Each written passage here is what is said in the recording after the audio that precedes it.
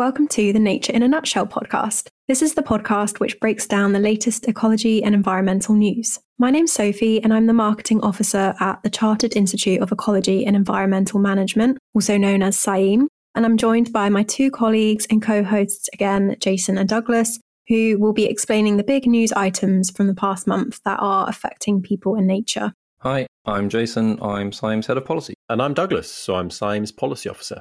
First of all, I think all three of us would just like to say a massive thank you. We were blown away by the positive response to our first episode last month. So yeah, there's much more to come. And with that in mind, what are we covering in today's episode? Okay, so this week we've got a deep dive into BNG, courtesy of Jason, and then I'll be taking everyone through the initial G7 meetings and the new name change for the Brecon beacons. As we mentioned in the first episode, this episode is primarily focusing on BNG because there's a big update with that. So Jason, I'm going to pass over to you. Yes, so BNG, Biodiversity Net Gain.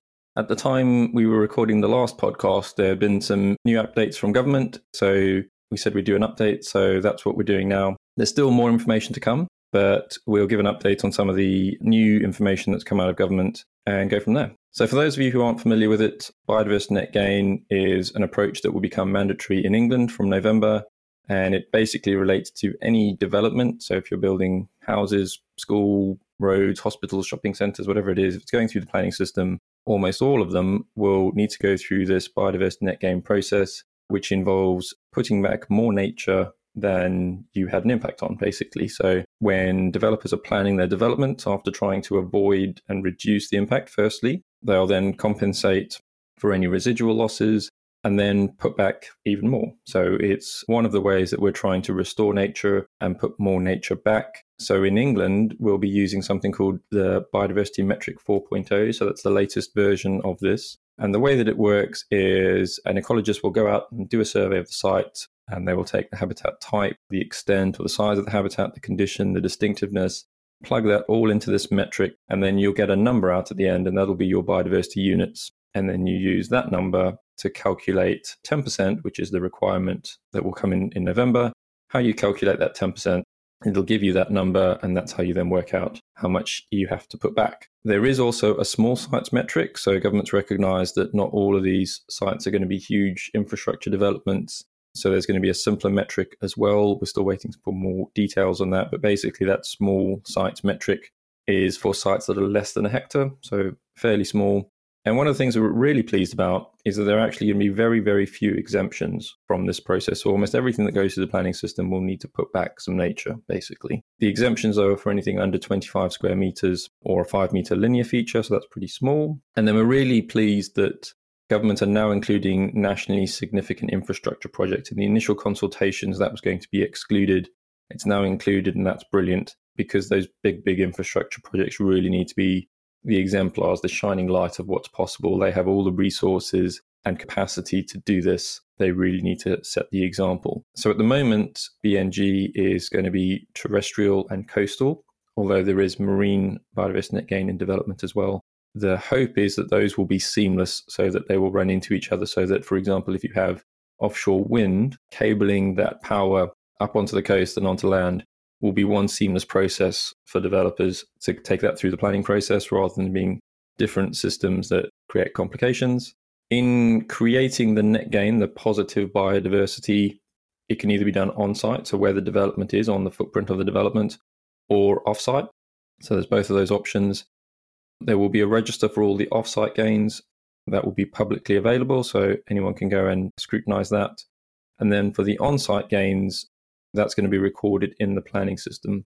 Ideally, you would have wanted this all in one system or one register where you could go and scrutinize it all together. But we recognize that taking stuff from the planning system, putting it somewhere else would be duplication. There's an additional admin burden there.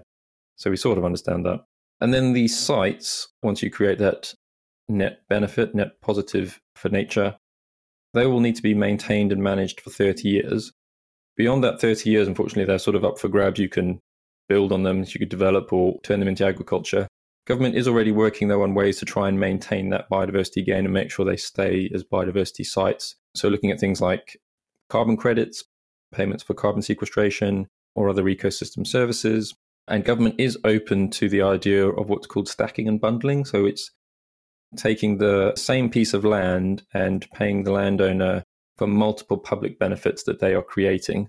There are some concerns with that about double counting and double payments. So we need to make sure there is additionality. There's actually added benefits from that. But that's probably a good thing to try and keep those sites as biodiversity sites. And as I mentioned at the beginning, so we're still waiting for some more details. We're expecting around 6 statutory instruments. So these are secondary legislation that come out of government with final details before the approach becomes mandatory in November. So we're just waiting for those. Then I suppose the last little thing just to say about BNG is that it's not going to solve all of our problems, but it is going to form a piece of the jigsaw puzzle in helping us to restore nature. So this is more the planning, development, probably more urban element of it. And it's going to sit alongside things like ELMS, which is the environmental land management systems. And that's the farming environment, how we're going to restore nature on farms and in the rural environment. And then that will interlink with things like local nature recovery strategies, where local authorities plan out where they're going to put development and nature and how it all interlinks. So a piece of the puzzle, very welcome, and we're looking forward to November. So if BNG is just for England, then what's happening in the devolved nations and Ireland? Scotland and Wales and Ireland, we'll talk a bit more about in a second, but Scotland and Wales are taking a different approach. They're taking a more qualitative approach. They're not going to be using a metric, so they're still developing their own approaches. In Scotland, they're calling their approach positive effects for biodiversity, based on the 4th National Planning Framework, the NPF4, requires all developments to contribute to enhancing biodiversity.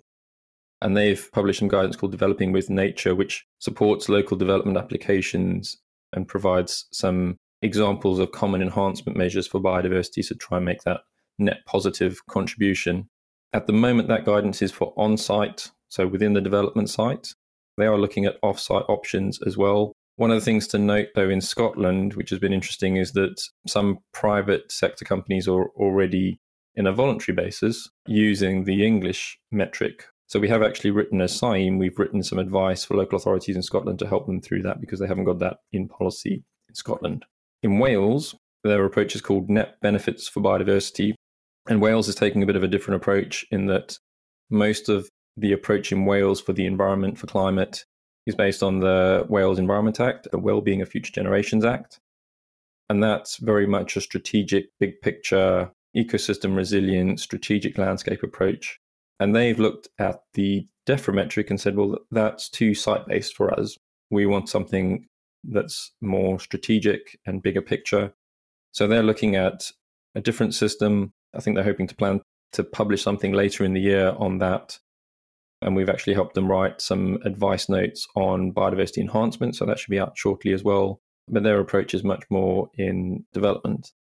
And then in Ireland, so both North and South, it's looking really positive. We had the SIEM Irish conference on the 25th of April, and we had a discussion panel there on nature positive approaches in Ireland. And there's definitely an appetite in Ireland for an approach like Biodiversity Net Gain or a Scottish or Welsh approach, but something that puts back more nature and helps to restore nature there as well. Although I did find it interesting that even in Ireland, there are private companies already voluntarily, like in Scotland, using the DEFRA metric, an adapted DEFRA metric there to push this ahead anyway. So we'll be developing a briefing paper for Ireland on how this might go forward. So keep your eyes open for that. So now we're going to move on to the renaming of the Brecon beacons. Over to you, Doug. Yeah, so this is something that might not initially have jumped out to people as being, I guess, an environmental issue or something that maybe we'd cover. But the Brecon beacons has had a name change. This isn't a new name, this is an old name, and the name that sort of will be on all the signage is Bannau Brycheiniog. So this is the original Welsh name. This has always been its Welsh name. This is how Welsh communities have always referred to it.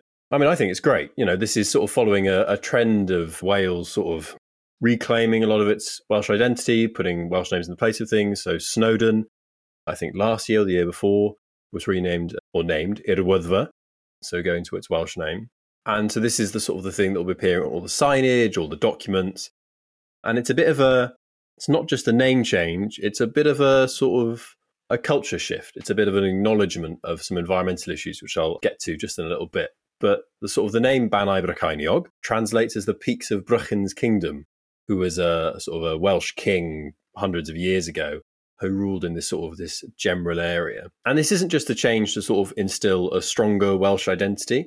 This really coincides with the sort of a new era for the protected area. And this has been a mist along a lot of the sort of, say, anger or maybe controversy sort of surrounding it, so that at least I've seen since this name change was announced. So for anyone who doesn't know, I've run through that. The Bannau Brycheiniog is a sort of protected area in the south of Wales, or Mid Wales, depending on who you ask. I would try and claim it for Mid Wales, but my South Walian friends would probably disagree with me. And it's a really famous tourist spot. Sort of millions of people use it every year. I think the number's around 6 million at least people visit every year. So it's a really, really big tourist destination. It's huge. But it's not really where it should be. As a protected area, a lot of the time the nature inside the park is worse off than outside. So there's something sort of not right there in terms of how at least it's been managed and maybe how it's been historically. So the park has sort of several areas of notable environmental concern. There's been a 30% decline in farmland birds since the 1970s, and 6-7% of the water bodies within the Wye catchment. So that's one of the sort of the major rivers that goes through the park. And 88% within the Usk catchment are failing their pollution targets. So that means they're sort of effluents, they're not sort of suitable for bathing at all. You shouldn't really go in them. They could be dangerous to your health. They're polluted. There's sewage. They're quite heavily eroded a lot of the time as well. So there's some really big environmental issues. And this name change is actually a recognition of this. So they're fully switching the game plan and they're focusing it all towards nature. So the new idea, the new management action plan for Bannau Brycheiniog is to halt the decline in wildlife and biodiversity by 2030 and put environment at the absolute heart of the future of the national park. So the new approach is that if they're not dealing with the environment, what are they doing? The purpose of this park is for the environment. So one of their big sort of goals is to restore around 16,000 hectares of damaged peatland, plant more than 1 million trees.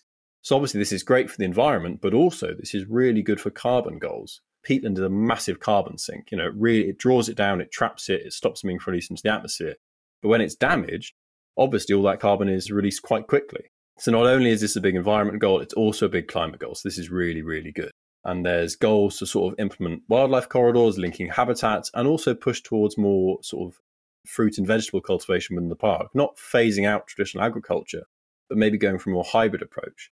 So I think this is a real recognition from the Welsh Government that the park needs improvement, particularly on the environmental front. That, you can read through the sort of new action plans. There was a fantastic video by Michael Sheen, sort of, talking through the new changes and how the environment is the most important part. And this really is about making sure that nature is there for the future generations and that it's a fabric of the community. I think it's fantastic. I think it's a great name for it. It's always fun. It's fun to pronounce. It's sort of historic. I think it's a interesting and fantastic new phase of the park, which I'm quite excited about. Douglas, take us through the new G7 commitments.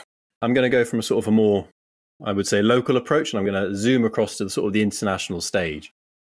So this is about the upcoming G7 summit in Japan. So the sort of the G7, a quick run through, they're the largest, what's called advanced economies in the world. And they're all sort of liberal democracies. So that's the sort of the pocket they're in. And this includes Canada, France, Germany, Italy, Japan, the UK, and the United States. And the EU also participates in all of the discussions that G7 do as a sort of invited guest. And each summit has a number of other guests which they invite, often dependent on the area. So for this year, I know that at least Vietnam and South Korea have been invited as well. So sort of they pull in other countries as well. And prior to the full G7 summit, which will take place in Hiroshima this year, in May, ministers from various parts of each of the G7 governments have been convening for discussions, sort of in the lead up to make sure that they know where they're standing, the discussions go more smoothly. And the last meeting that took place in Sapporo, Japan, on the 15th to 16th of April, was between the ministers of climate, energy, and the environment. And they met to discuss the phasing out of fossil fuels from each of the G7 nations. And obviously, these are huge polluters.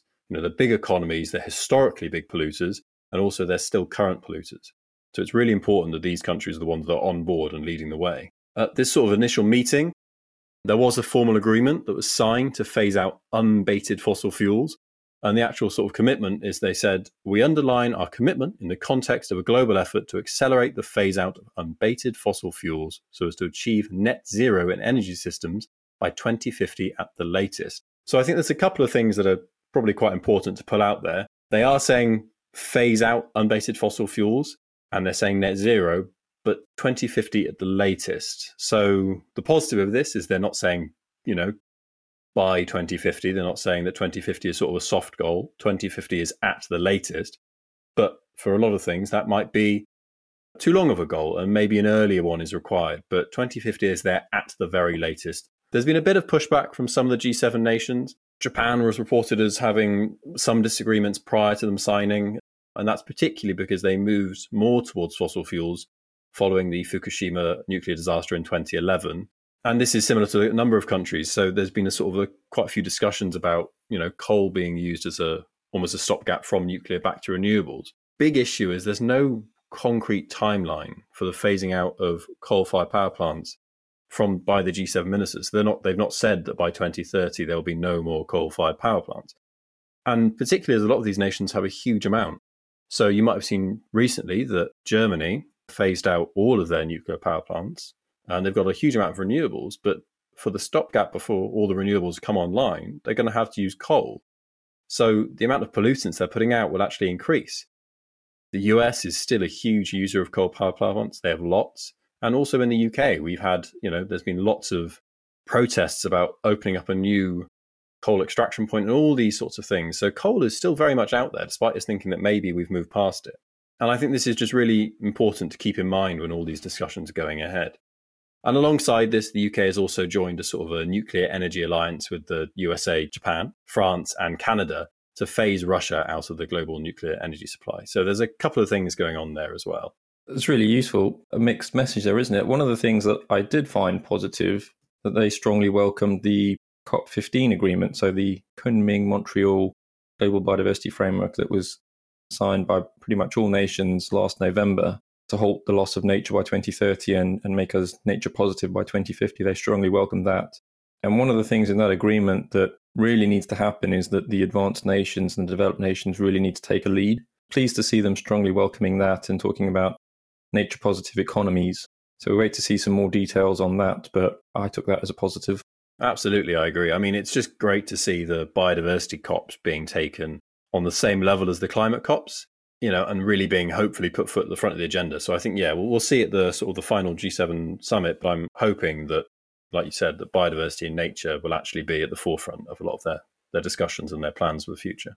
To finish up the episode then, we're going to share a couple of some positive environmental news stories that have grabbed our attention this month. So the one that I'm bringing is the opening of the world's first rewilding centre in the Scottish Highlands. The Dundragon Rewilding Centre is located on what used to be a deer stalking estate, and it was used heavily for things like sheep grazing as well. But this is now being nursed back to health by the charity called Trees for Life. And so since they've kind of taken over the estate, wildlife has already been seen returning to the estate, including some golden eagles. The rewilding centre includes a cafe, classrooms, a space for events, and a whopping 40 bedrooms. But I think the story is worth sharing because it's a great example of getting the public involved in nature and the centre's rewilding journey. Definitely somewhere to go, I think. So my little positive news item is a bit more global. So I was pleased to see that because so much of the news we see about coral reefs is pretty depressing, let's be honest, that scientists in the Galapagos Islands have found a new pristine deep water coral reef on a seamount. And it's absolutely jam-packed with life, still in great condition. And I suppose it shows us that nature still has some surprises for us, but it's also some hope. So the scientists that discover it hope they can learn some things from this reef and how it survived to help other reefs as climate change changes things like sea level and ocean temperatures, to help those other reefs that we know are being impacted by climate change. But the other thing that I thought was really great and positive from this was that this discovery is spurring on the creation of new marine protected areas along the Eastern Pacific. So off the coasts of Ecuador, Colombia, Panama, and Costa Rica, they're creating a network of marine protected areas to try and protect these kinds of pristine places. So definitely a positive. I think it's always great to find new coral reefs. And I think people often forget that we've got some in the UK, actually. We've got some up in Scotland, some cold water coral reefs. So I think hopefully maybe this will spark some more discovery of our own coral reefs. So yeah, just great to hear, really. Well, that concludes the episode. Thank you again for listening, and don't forget to subscribe and rate the podcast, and we will see you all next month. Bye. Thank you very much.